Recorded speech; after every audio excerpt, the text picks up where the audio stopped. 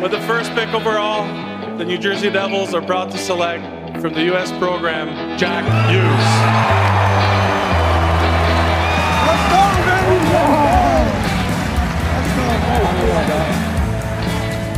Lays it across, Vatanen drives, score! Sammy Vatanen let it rip. It's a power play goal, and the Devils have opened it up. Oh, my.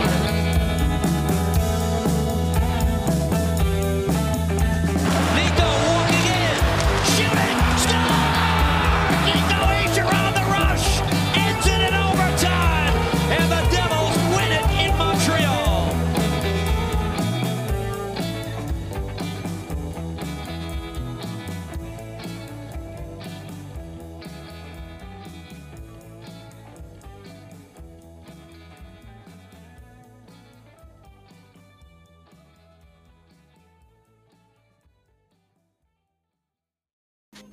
Hello, everybody. Welcome to the Jersey Joe Corner. It is brought to you by Big Heads Media. It is going to be a great hockey season coming right up. A lot of interesting things. Anchor.fm will help you start your podcast and get things rolling. It's going to be a lot smoother when you get the Anchor app, and it's so much easier to navigate. Even their online website at anchor.fm is very efficient, and you can do a lot of great things with it. Good evening, everybody. Happy St. Patrick's evening. Yo, what's up? Happy St. Patty's Day.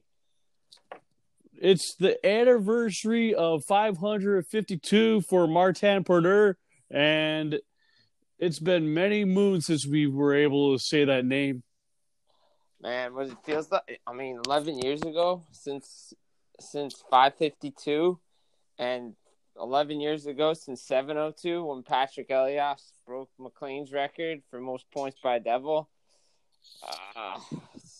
It feels like a lifetime ago, but I was there with that game. I think we both were there for that one. But he had a lot of energy and stamina left to basically, play a full couple seasons left, and nowadays he's very likely going to be one of the assistant coaches or something like that if everything goes correct. Yeah, that's if everything goes correct. I mean, we'll see what happens with that. But, I don't know how everybody else is doing, surviving, no sports, no hockey, no nothing. I mean, there's some stuff out there, but you gotta find it. I mean, I did a ride. I was starting to watch in Alaska. I'm getting updates about that. I mean, thank God for NFL free agency, really, because I mean, if there is no NFL free agency, who knows? But I mean, lots to get to. I mean, obviously the Devils, this date in hockey history, big deal. They played Chicago at the Prudential Center with a young Kane and Taves. Yeah, that was before. I mean, Chicago went to the Western Conference Final that year, but they lost to Detroit. That was the year before they won a cup. So they had a nice push in them that year, but they lost 3-2 to the Devils that night. Seems the Devils always played well on St. Patrick's Day. It always feels like luck is on their side when it's on the day of green. I just remember nowadays they usually wear the red and green for those days, and it's always a treat to wear those. And honestly, they could have just worn plain green, but back then it was Lou at the helm, so they really couldn't do much. But let's talk about Patrick Elias breaking that. Yeah, I mean that was crazy. He just needed 1 point to break the record. Can score. Yeah, I mean, look, I think that night he assisted on Brian Gianta's game-winning goal. At the time, nobody thought it would be the game-winning goal because the Devils were up 3-0. But he had an assist. He was tied at 701 with McLean, and they just needed a point to do it, and he did it. And the place went crazy. He comes out with the 3 stars wearing the St. Patrick's Day bowler, the green hat. The big green that you brought at Party City. So, yeah. Yeah, he was eating it up, but I mean the night really belonged to Marty because he was cutting the nets. He cut the net after his dad was still alive. There were a lot of pictures. Denis. Yeah, so it was a good night. It was a fun night, emotional night. Just can't believe 11 years ago that happened. I remember the first several records he beat was Terry Sawchuk's, and then once he got to Patrick Waz, it was like, gotta break it tonight. And I remember when Chico was doing that Chico Eats, he was at the Hobby's Deli part of the Prudential Center, and they had a place there, and they put all like the four leaf clover with all the other non 4-leaf clovers on the floor that they put on paper, and Chico found the 4-leaf clover, and he said it and it had 552 on it. So obviously it was good luck. Yeah, that was real good luck. I mean, Devils needed some good luck that year. Unfortunately, they didn't get it. But I mean, they got it in that game, but they didn't get it later on in the playoffs against Carolina. Yeah, Carolina always seems to be the thorn in the Devils' side. Yeah, it's crazy. But Elias, I mean, that night. When we talk about scoring wingers, we look at Nikita Gusev, we think of Kyle Palmieri. Who else do you think of? Well, I mean, on the current team, or on the current team right now. I mean, Blake Coleman when he was there. What about Jesper Bratt?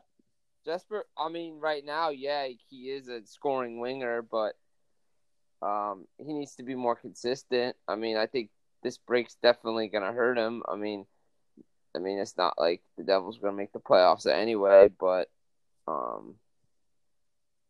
it just stinks that the break for him. He was, he had points I think in like 3 or 4 straight games since he was benched, and he was playing well. I mean, I think if he could put the puck in the net more and be more consistent with his play, then he's the scoring winger. But I mean, he would probably be on the bottom of that list. I mean, obviously the first couple guys that come to mind are Palmieri and Gusev. So I'm just looking at the last 5 games of Mr. Bratt. He had 3 points in his last 5 games. Okay. And so he didn't score the last 2 of the Ranger and Pittsburgh Penguin game. So he did, however, just look pretty decent, versus St. Louis, and he looked very good against an Anaheim team that's pretty decimated, or was decimated. Let's just put the past tense because everything is on pause. Yeah, I mean, everything is on pause. I mean, it's crazy to think that, what's going on. But, I mean, if I look at this team and I look at this roster, no one really else comes to mind as a scoring winger. Maybe Gusev or Palmieri. Yeah, Gusev and Palmieri, that's it. I mean, it's hard to really, the problem is guys got to develop. I mean, like, guys like Joey Anderson got to, like, play more, like, develop more, like Miles Wood, like, guys like that have potential, but they're not there yet. I think we're going to call this episode Luck on Our Side. I think so. That's a good thing. Good episode. Question mark. And question mark. Because one of the things I think about is I was just writing a piece. I'm not going to give totally away for the Puck Authority. And I was talking about what this COVID-19 break means for the New Jersey Devils. And, of course, I was talking about the Devils' own pick and the other picks and what the Devils could do depending on who the GM is. But at the same time, what they need to do is we have a lot of playmakers and we have a couple snipers. We need to add a couple more snipers. And if we could use any of those early secondary, tertiary firsts, and maybe that Islanders second from 2021, they can use it as ammo in finding a goaltender, finding a defenseman, finding a scoring winger. Yeah, I mean, the real question is going to be what happens with all these picks. Like, I was listening to Gary Bettman the other day, and somebody brought up the point. It's like, look, all these teams traded conditional picks, first-round picks. Nobody knows when this draft's going to happen. No one knows what the draft's going to look like. And you really don't know where the picks are going to be, how it's going to be done. Like, that's a lot of the stuff that the NHL is talking about now, besides getting the season back on track, which, we'll get to in a little bit. Of course, I sent you that text from tsn.ca. Yeah. Listen what the insiders had to say. Yeah, I mean, so we'll get to that in a little bit, but yeah, it's crazy to think like what the heck is like what the actually going to go on, because nobody really knows. And one of the things I heard was that they want to start up preseason a little soon, or training camp rather, to get everyone fine-tuned once they get this dealt with. If luck is on their side, of course. Not just a pun intended, but, I mean, a good situation. Yeah, I mean, it's crazy to think, when the season's going to start. I mean, you're hearing reports potentially, 8 weeks at the most before 50 or more people are allowed to gather. You listen to the president, you see him it'd be July, August. So, and the players, they're going to have to stay in shape. They're definitely going to need some type of training camp to get reacquainted again, because unless they're allowed to get ice sometime soon, they're only going to be able to do like home workouts, and then they're going to have to play. These players right now, they're going to do their light work conditioning. They're not going to do anything extra heavy.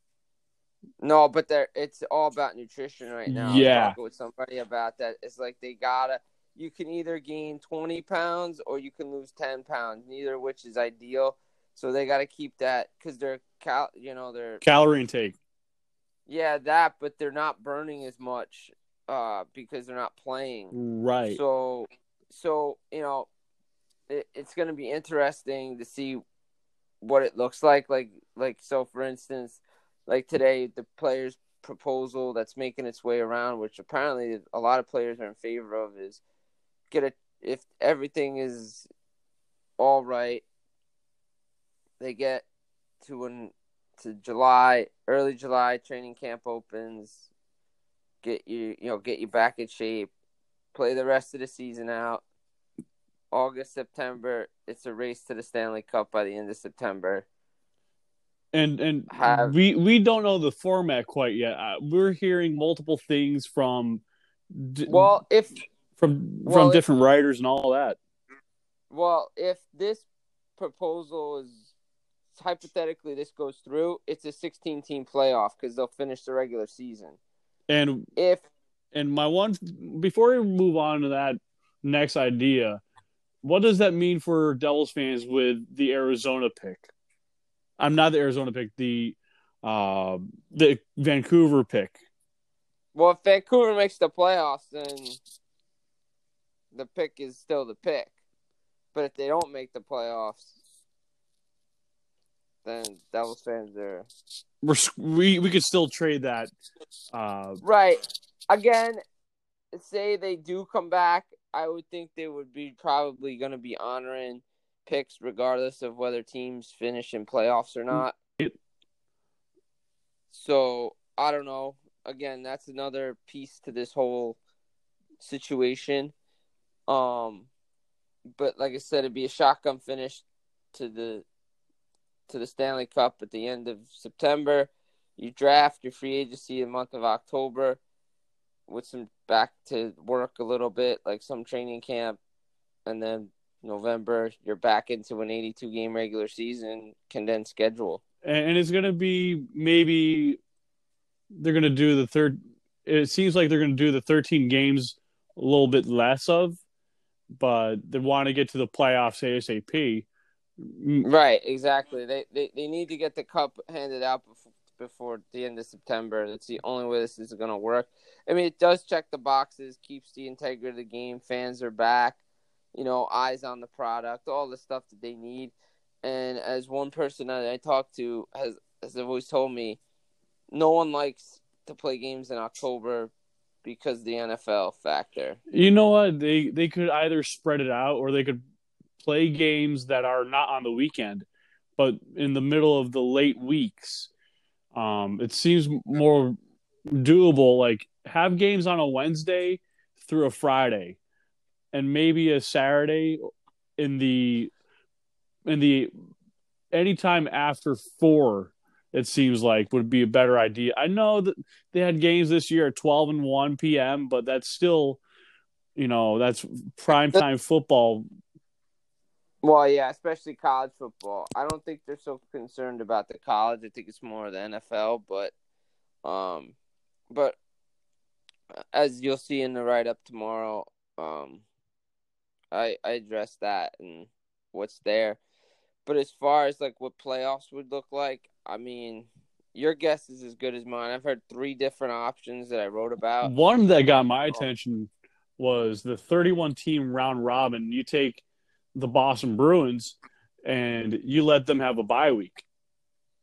Yeah, actually, you would take 2 byes. You'd have 2 teams with byes. So take St. Louis and Boston get byes because those are the teams that have the most points. This is just if there was no regular season, you go right to the playoffs. And actually, you know what? It'd be great to see if you have the Devils at the 14th spot in the East, and then we can switch conferences, and you play a team from the West that is better than you, maybe a little bit better than you by, let's say, I want to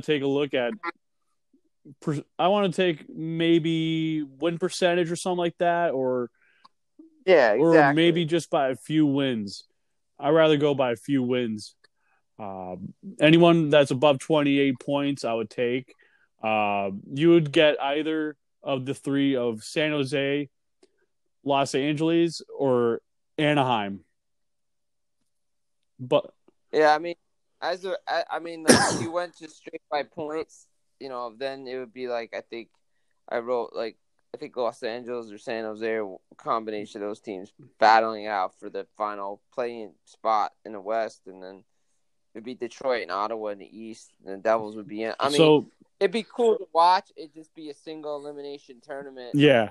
Just boom, and then kind of like baseball in a way, right? With a wild card. It would be kind of cool to see, just like a March Madness kind of thing. I don't think it's gonna happen, but it's intriguing.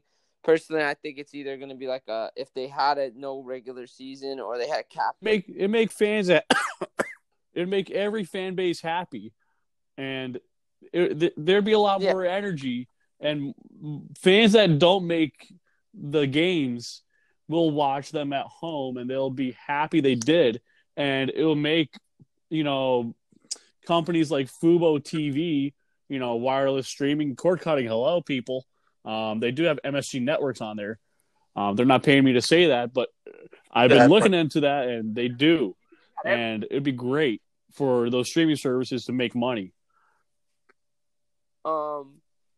But more realistically, if they capped it at 72 games and then do a 7, 10, 8, 9 kind of playing game in the conferences, that would make sense. I mean, 24 teams seems to be leading the pack. Having kind of either you have one playing round where you do you take the top 4 seeds from each division and you give them in each so top 2 seeds in each division get a bye, and then you just reseed and you seed the other teams, so 12 in each conference, or you play 2 rounds of play-ins and you just give And actually, you were talking about having teams in the playoffs of 31 with the points. The Devils have 68, and Anaheim is the closest team with 67. So the Devils have a better record than Anaheim in points. Yeah, so they would avoid that. They would avoid that play-in elimination. So yeah, there you go with that situation, and at worst the Devils will play Chicago.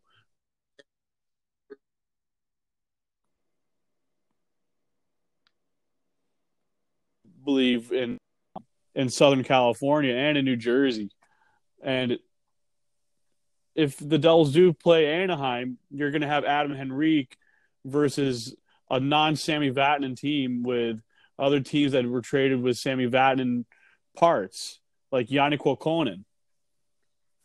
Yeah, you could see Freddie Kleeson in that game, but again, I'm never a big fan of rewarding losing,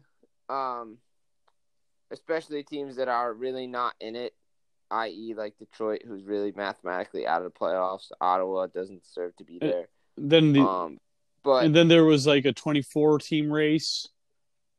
Yeah, 24 teams. You get two. I would set it up like you give the top two teams a bye in each round. Hold on. It's top two seeds in each conference. So Washington and Boston would get, I believe, byes. I'm trying to do this off the top of my head. So I'm looking at the Eastern Conference. Boston and Tampa Bay are the top two. So yeah. So you would take, for instance, you would have, for example, in the East, right? 9 would play 12, which would be the Islanders and Canadiens. And then the Rangers would play the Panthers. And then the lowest remaining seed would play Carolina. And the highest remaining seed would play Columbus. And then those winners, so for instance, whoever is the lowest remaining seed would play Boston. And the highest remaining seed would play Washington, which the 2-3 matchups in each division would just remain the same. So, I mean, it would be a lot of rest time for, like, the top two seeds, but it could be a good thing or a bad thing. But it would be 9-12 and 10-11. So.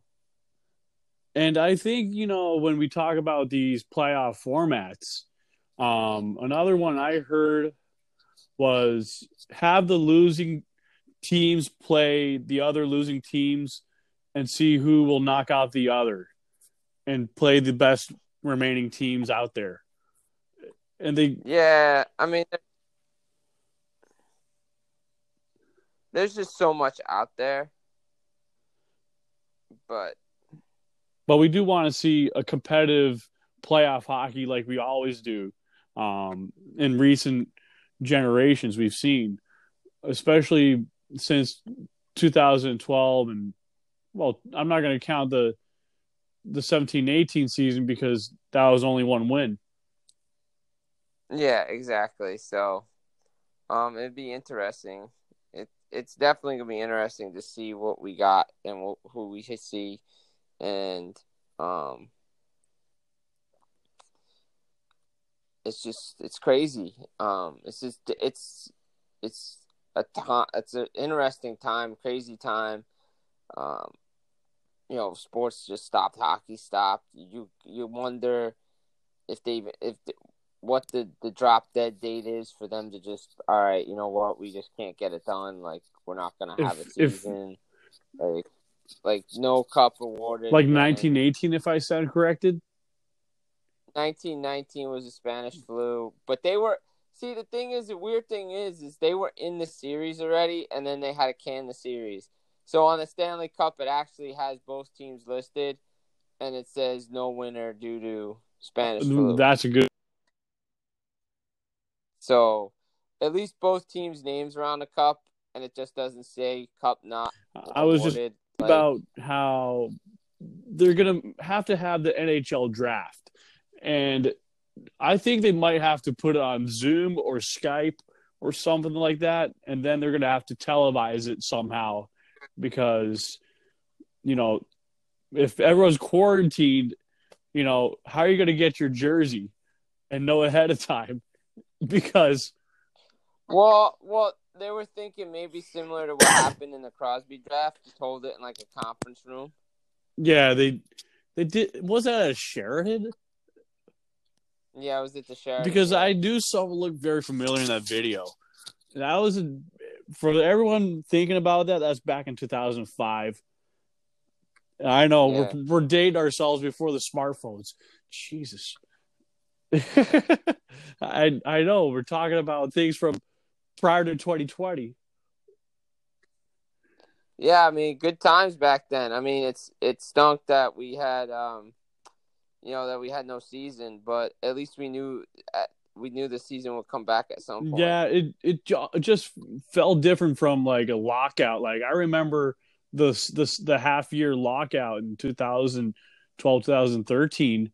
You know, I just knew the more news updates I got from Twitter. I think Twitter was around back then, but I was getting my news about every other update from Donald Fear and all the other stuff going on. I was like, my hopes started getting up, and then like halfway through the years, like half the season's gone, and then my first game was versus the Flyers when Kovalchuk went backhand on what was it, Ilya Bryzgalov.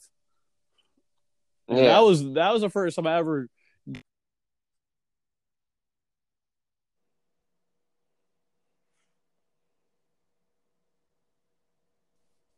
But I just think what they're gonna have to do with the regular season is that these players are gonna have to, once they hear the drop dead date, they're gonna have to start doing the heavy lifting.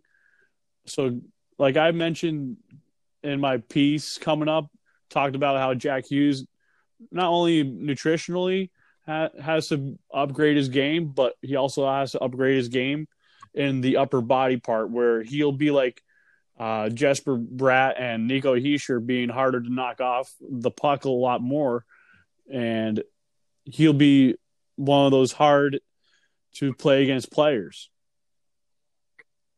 Yeah, exactly. Like this is good for all those young guys out there that want to get in some training before they resume. Maybe put on a little bit of weight that they didn't have, and it's good for all the players too. Because think about this: their bodies are all beat up from the season, especially those teams like grinding it out, trying to make the playoffs. Man, you get your players back, you get healthy.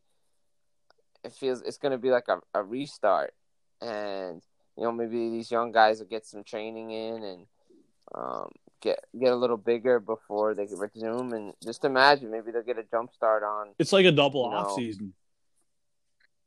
It really is. It really is like a double off season. I mean, like the first week or so is going to be good for these guys just to rest. But if this drags like a month or two, they're going to have to figure out ways to stay in shape. I mean, I know I am. I know what everyone has to do is that you look at all the goaltenders, right? They're always strong on the lower body. You look at Blackwood, he's got really good legs, and he's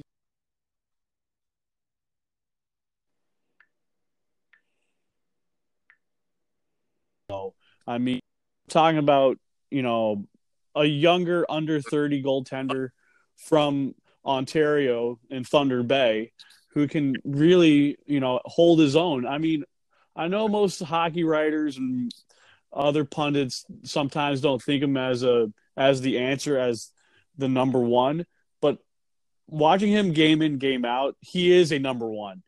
He may not be Brodeur or any of those super elite starters, but he's a legit starter and he can hold his own. Yeah, I think Blackwood is definitely the guy for the future for the Devils. He'll definitely figure it out. I mean, he's already figured it out. I mean, it's a shame that he may or may not pass Brodeur's rookie record, but it happens. But I know, and a lot of guys that won't. A lot of people say, Blackwood, Schneider going into next year would be bad for the Devils, and I agree with that.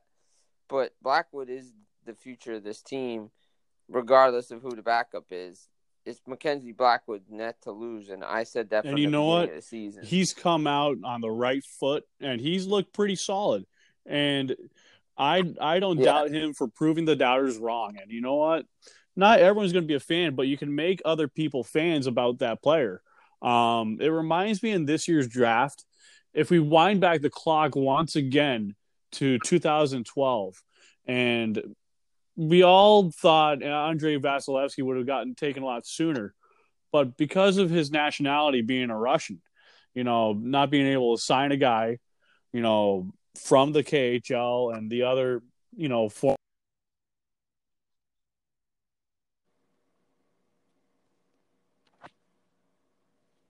KHL system. I did a little research on Yaroslav Askarov. I watched him on highlight videos, and I've watched him, of course, in the under 20. And I know he looked a little bad in the first game, but he did play in 4 other games, and he did, have a goal allowed average under 3 goals allowed. But that was his only worst save percentage of the whole year, being under 0.900. But I mean, what I saw, if I could tell him on EliteProspects.com, I'm just pulling it up because I wrote an article about him on Yaroslav Askarov, compared a little bit to his Russian counterpart. You could talk about other goaltenders while I'm looking them up. Well, I mean, look, Askarov and Vasilevsky definitely have similar qualities. I mean, the guy that everybody's saying, they compare him to is Carey Price for how high he's projected to go in the draft. But, he didn't have a great tournament for being the number 1 for Russia, but the Russian coaches like to make moves quickly. But he did look shaky because it is an older person's tournament. It is a 19-year-old tournament. So, and he never played in the tournament before. So throwing him in first game was really tough. He did settle down, but he did get replaced a bit. He did get replaced a bunch. He has the ability, and he did play in 5 games, and he had a 1.4 goals allowed average versus anyone under 17 years old. And he did play in that U18 that he participated in 2018-2019 season. 6 games played, 2.31 goals allowed average, and his save percentage was .916. And then this year, you take a look at his St. Petersburg KHL game. He came up for 1 game, 2 goals allowed, but he had a .920 in that outing. That's pretty good for a youngster like him. And he's only 17, and he's going to be 8. Yeah, definitely good for him, but if he gets drafted, he ain't going to be coming over for several years like Vasilevsky. He'll just play in Russia, play for the junior team, do his thing. That's what Vasilevsky did. I mean, the Devils have Jill Sen. They still have Akira Schmid. You have Cole Brady. Cole Brady's going to take longer than Askarov.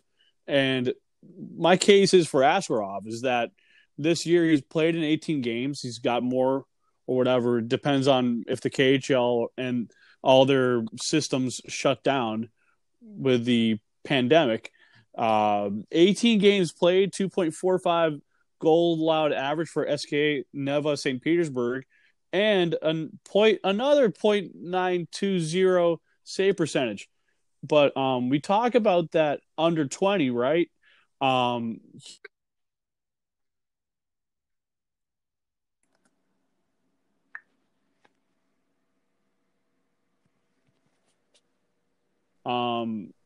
Anything below .916 is not par for Askarov. It's not normal, but anything between a 1.4, and a 2.71 is pretty much normal for him. Anything between those.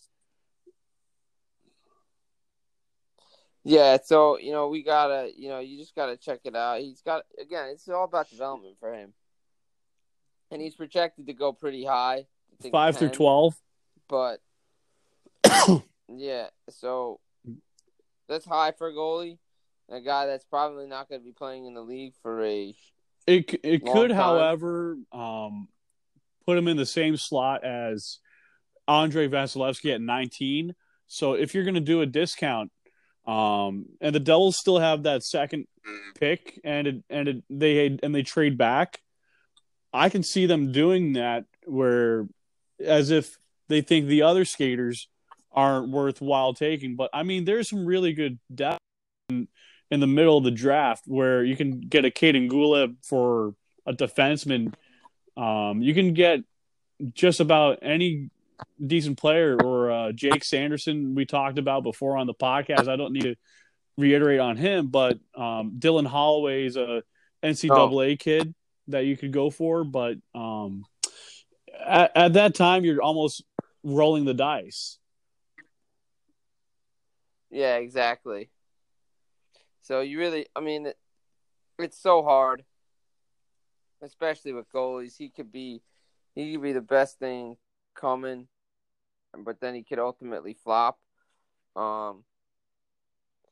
It's just going to be interesting to watch. And again, we don't know, and we don't know how everything's going to be assigned. Draft lottery was supposed to be April.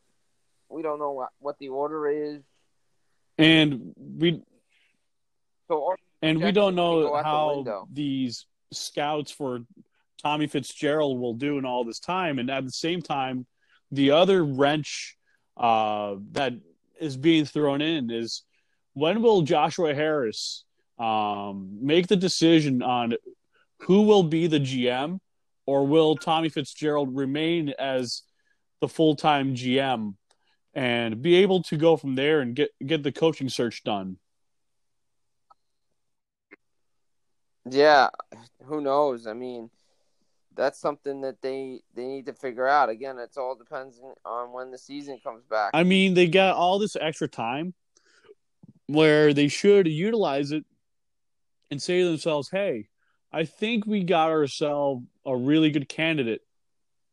But yeah, I mean, I think everybody thinks he's really good, but it all depends on what direction they want to go in and how they see this team. That's what I want, going.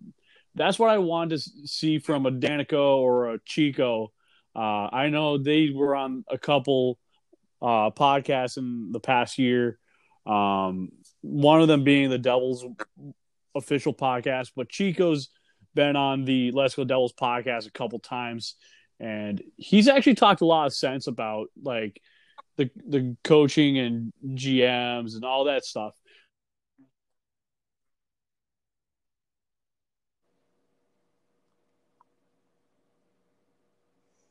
They assign. Yeah, again, this comes down to who the general manager is, what the philosophy is, who they want, what direction this team is going. I mean, everything is trending upward, but ownership has to make the final say. It is a late night show, of course. But I was holding that in for a while. I mean, Nazem and Fitzgerald have done really well with this team. I mean, I personally think both guys should get a shot to stick around and give it a full meaning they season get a full season trial. Yeah, because I mean, both guys really only got half seasons if you look at it now. I mean, we talked about earlier in the year, you can't fire the owners. You can't, unless you're that little guy who was with who was one of the other part owners of the Senators at the at the GM meeting. But other than that, you really can't fire a owner. You can't fire the fans, and certainly you can trade the players. But at this time, it's the owner who has a say in getting the coach and the GM. Exactly. So we're stuck at a standstill. So yeah, we really are. We really are. We really don't know what they're gonna do. Like, we don't know. We have no clue. Like, we think that we have an idea, but we thought we thought the owners were gonna be, patient, wait and see, all this kind of stuff, trust the system, trust the process, all that thing. And then they completely here's the thing. I was talking with another person a few days back. We were talking about how Ray Shero basically rehabbed the Devils from Lou Lamoriello's, left the cupboard, pretty much bare bones, and Uncle Ray got the good cappuccino machine, and he got maybe a few really good cappuccino cups and cortado cups, etc. But you didn't get the rest of the ingredients for the coffee shop. Yet Tommy Fitzgerald has traded some assets, and he's got some really good things for the shop to help sell and produce. But yet we don't have other forms of ownership moving forward on certain business propositions. If I make a reference to coffee shops. Yeah, exactly. I mean, we really don't know any. Like, I mean, look, personally, everything of the timing wise just didn't make sense about everything. But Fitzgerald has done everything right so far, which makes him a perfect candidate. But then again, those within feel like he might be the the right analytics people who might be who knows, but it's weird because he's done everything what the owners have asked him to do, the vision, but do they see another vision? Are they want to be more aggressive? Or are they going to hold back? I know. See, again, people don't realize is NBA, you can get two players and your team turns around like that. It's National not Hockey League is not that easy. I think the owners have to reflect on this moment where they should think more than twice about hiring someone else, because look at what the great things Tommy Fitzgerald has done, right? Like, who would have thought of trading Blake Coleman at times, a guy who's really good when he can score, when he's streaky, and you sell him for Nolan Foote and you get that beautiful first round pick from Tampa Bay in an upcoming draft. And you think about it for a second, right? What else could you have gotten for a Blake Coleman? What else would you have gotten for Andy Green?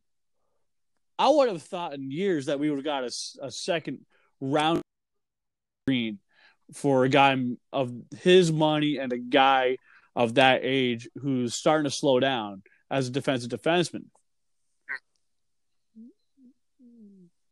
Yeah, exactly. I mean, but what he got for Coleman, what he got for Andy Green alone, and then he did well with the Vatanen trade too. I mean, Yannick Kokkonen, when he came over, he looked pretty solid when he was playing for the Binghamton team, and they certainly looked great in the AHL before the season concluded. But I honestly thought, the way he came up in his first game, I think it was against the Rangers, if I'm correct, or some. He didn't play. Did he play the Ranger game? I know Cleason played the Ranger game and scored. I think it was a Pittsburgh game that Maybe they brought him back in. Game. If I remember correctly, but I do remember when he was on that fourth line, he brought a lot of grit, a lot of speed, a lot of chase, and he looked like he was going to score. And I just don't think Kevin Rooney should be on that same exact line that Kokkonen is. He's too skilled for him. As the dating people say, you're out of my league. And I'm sorry, but sorry, Kevin Rooney. There's a reason why. If I had a island, I'll let you be the one stranded first. Actually, let's play that game. If you had to cut a few players now, if it is free agent frenzy to be, and you could cut some players, who would they be and why? Rooney, Hayden. That's two. I mean, you have guys like that in the system, and it's time for those guys to. I mean, you got to put their feet against the fire. Right. Exactly. What about some AHL players that have been around too long? Defenseman, maybe. Defenseman. I mean, maybe Mueller. Maybe you'll tell him to take a ride. Because I like what Mermis is bringing. I like what Cleason's bringing. They solidified that left side right now. Defenseman could play almost a two-way game, if you know what I mean. Like he can shoot. He's not afraid to take the chances, and he looks pretty good playing for Alain Nasreddine. I know at times I'm a little worried about Nasreddine. You know, having Jack Hughes playing left wing for a little too long.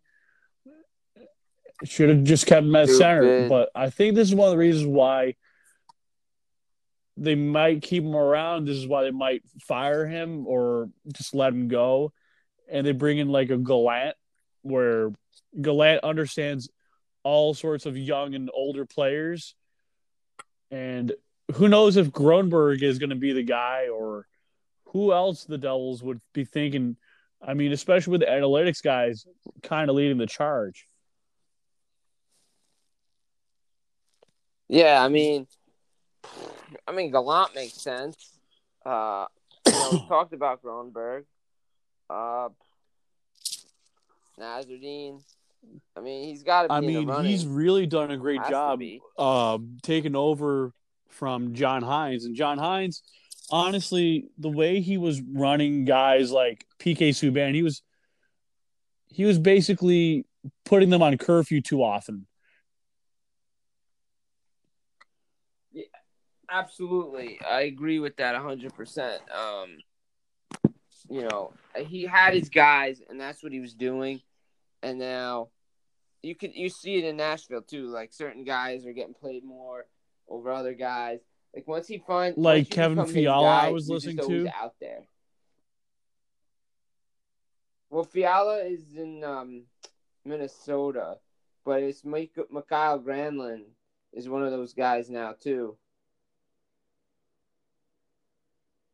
Nashville to some players benefit when they do get traded.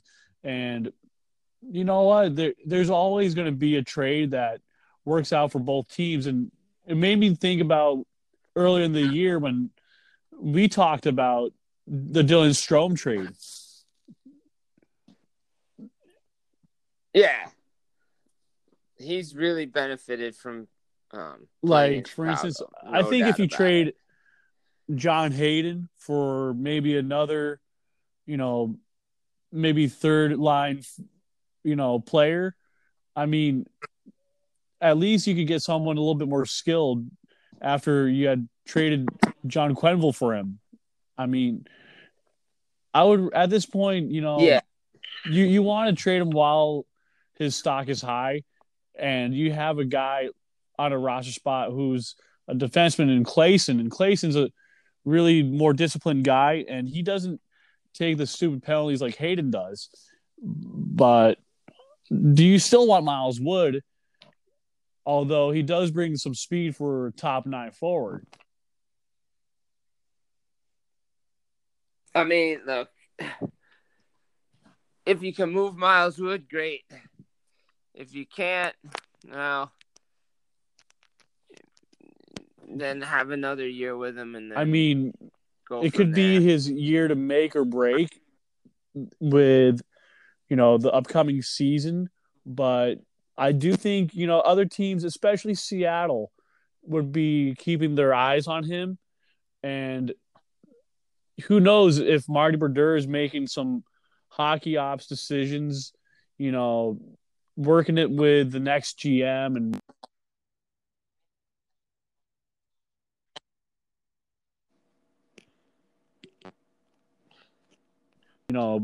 beneficial trade to benefit the Devils. Yeah, we don't know. It would be nice to think Brodeur's doing his best, helping out Fitzgerald. But I know He's more on the more on business the other side. side of things now. Yeah, but he is helping out on the hockey outside for the meantime.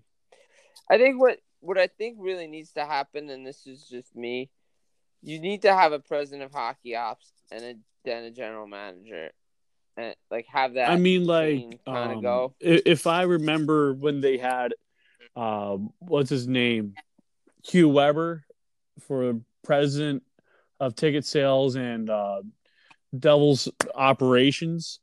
He was always out on Twitter, being accessible to everyone. I know the other guy, Jake Reynolds, is taking his spot, but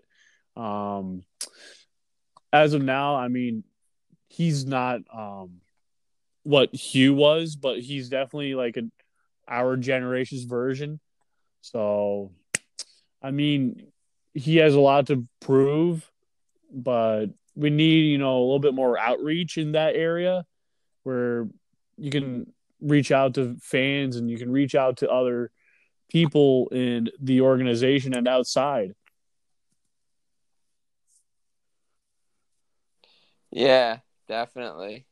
You have to reach out to people around, to other people, see what what they don't see. Because you could be in the organization and you may not see that there's something missing, but if you reach to an outside person and they come in and be like, look, this is what we need, you're like, oh wow, how come I never see that? So it's I'm always sure good to have another set of eyes in the there. way ownership thinks a little bit differently.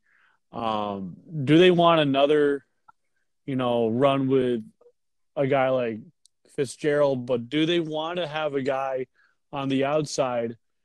And if, someone changes mind, like Mike Gillis, would Mike Gillis, want to be part of our everyday operations? Who knows? I think Gillis's name has been mentioned. It'd be cool to have him on board, but again, it's what do the owners want and how they want to go about doing their vision. I mean, the vision is the most important thing. I mean, it helps us forecast, all the upcoming moves and other deals that occur and don't occur.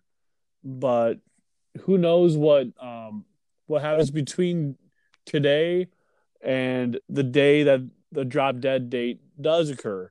I'm hoping that TSN and NHL Network talk about upcoming dates for stuff like that and giving us fans the clarity of what to expect, so that way we can kind of play armchair GM a little bit. Yeah. I mean, right now, I think the guys, are just been talking about, what the options look like for the season, where they go from there. And then, Need that, what a season would look like. Just a little heads up, Elliot Friedman said the word on the street is an Ottawa Senator player tested positive for COVID-19. So that'd be the first NHL test.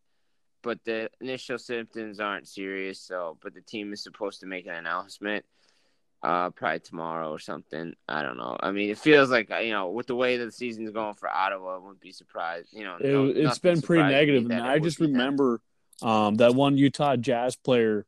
I think but what I was trying to say was, that same locker room, right, at Madison Square Garden that they use as the away team is the same locker room that the Devils use against the Rangers that I think it was the next couple days or week or whatever it was in that time frame. During that COVID-19, they weren't quite ready to cancel things or pause things. And it kind of made me think that's pretty scary. Like, they need to sanitize things a little bit better. Now that they're trying to research something for COVID-19, I mean, now it makes people want to sanitize those hands a lot more and be a little bit more hygienic. So, not to pick on certain people of certain teams, just I just think people got to do a little bit better with personal stuff like that.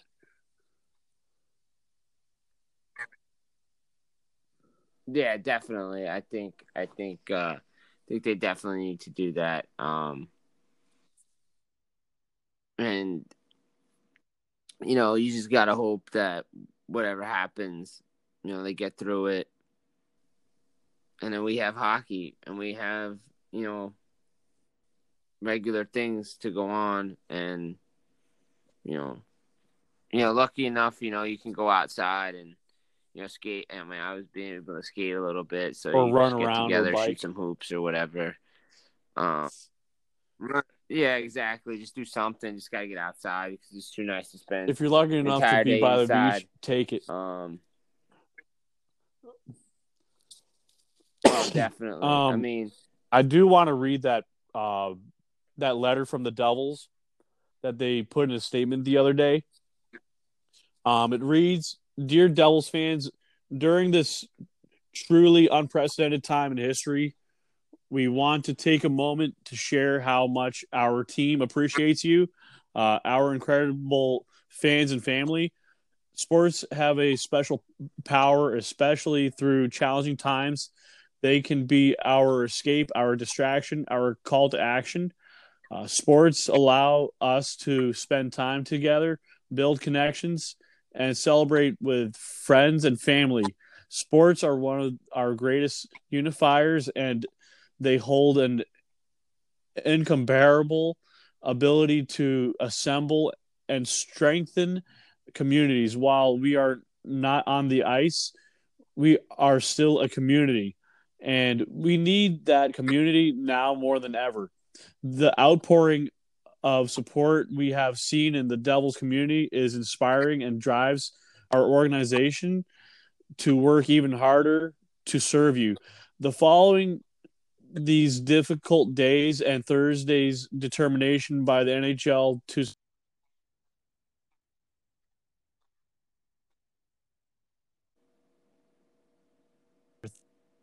the end of March. We have also taken the precautionary measure to close our offices at the Prudential Center for the immediate future." That's just half of what Jake Reynolds and Tom Fitzgerald wrote, and they did say "Go Devils." Yeah. So, hey, look, I'm glad the Devils are doing their part to help those part-time workers out. People need to get paid. People, they were supposed to have a full season. There's supposed to be concerts, wrestling, like everything. People don't understand, like, when you shut stuff down, it affects everybody. It's as we can one see. of those things that you got to help pump money back into the economy with people that work every other day.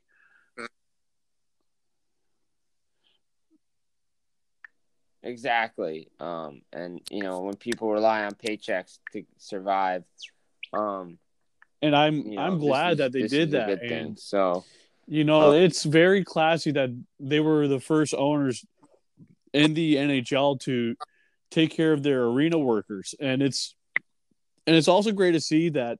I'm not sure if you saw it on Reddit, but Sergei Bobrovsky put $100,000 to help the arena workers in Sunrise.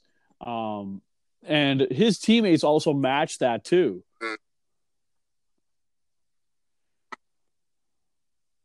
that's awesome. That's so great. So you gotta love what he's doing. So they're just taking care of the little guy, and that's the heart and soul of the building. So The people that the fact help that you that's have a happening cheer. is really great. I know when I go into the Prudential Center, one of my favorite people I love seeing all the time is Dancing Earl. And he's always got the moves for a guy his age. And he's got that swag. And I just can't help sometimes, it's either, when you go up the escalator on the concourse, you see the lady with the programs, and she's got everyone high-fiving her saying, "Let's go Devils." And, it makes me feel great. And I like when people are pumped up at their jobs like that. They bring the energy. And it's one of those things, as a paying consumer, you just want to feel that energy because you feel like you're part of like something special.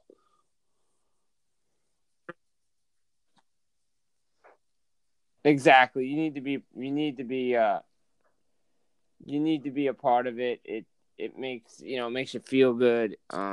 You feel that energy, then you're excited for the game. So that's pretty much where we're at. And also, I know tomorrow or whenever we get Dan on, we're gonna, turn the clock back to over 40 years, the furthest back we've ever gone in a podcast together. Yeah. So it'll be pretty interesting. I'm gonna try and throw in a few Devils things in there because there were a few Devils players that later joined the team over a couple different times. Not going to blow it away on that, but we're going to also talk about what the the USSR and how things at that time, and not just upstate New York.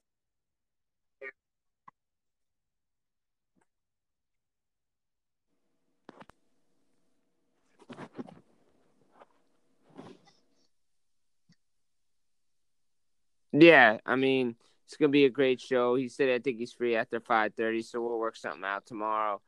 Get him on the speaker and turn the clocks back to a different time. Cold War, hockey, Lake Placid, Little Village, sports. Again, sports rallying us to so. And after that, we'll go from there. It should be another upcoming episode. I will tell the fans this. I did reach out to one of the writers of The Athletic to try and see if that person will come on. And I also reached out to another person who covers Devils hockey. And it might be a coming if I hear an answer back. So I'm just teasing people right now until I get answers. Yes, I know. I told That's you good. who I like that. in the pre-show text. I'm keeping it. You always keep a good secret, especially with our source. I'm keeping it a secret. So, if you're gonna socially distance yourself, the Jersey Joe Quarter Devils hockey podcast has been doing that for a long time because Anchor.fm allows us to call in a friend. Hey.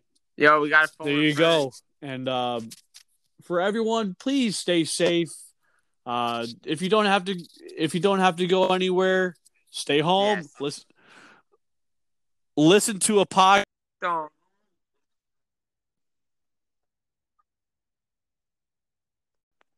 Yeah, definitely listen to the podcast. enjoy this. Have fun. Get some fresh air. Get outside. Use Grubhub, DoorDash. Anywhere. Just get some fresh air. But be safe. Yeah, whatever. Just be safe. Enjoying the content that's coming. Enjoy the nightcap. Hey, by the way, people, Instagram, Jim Berenger, nightcap recap up. NFL free agency. We're talking. All right, NHL. Jim is on Snapchat. He's on Twitter. Evening. I'm on Twitter. I'm on Snapchat. And don't forget, we also have a Facebook group called the Jersey Joe Corner. So it's and we will post the results. Check it all out. And let's go Devils. Yes, we will. Have a good night.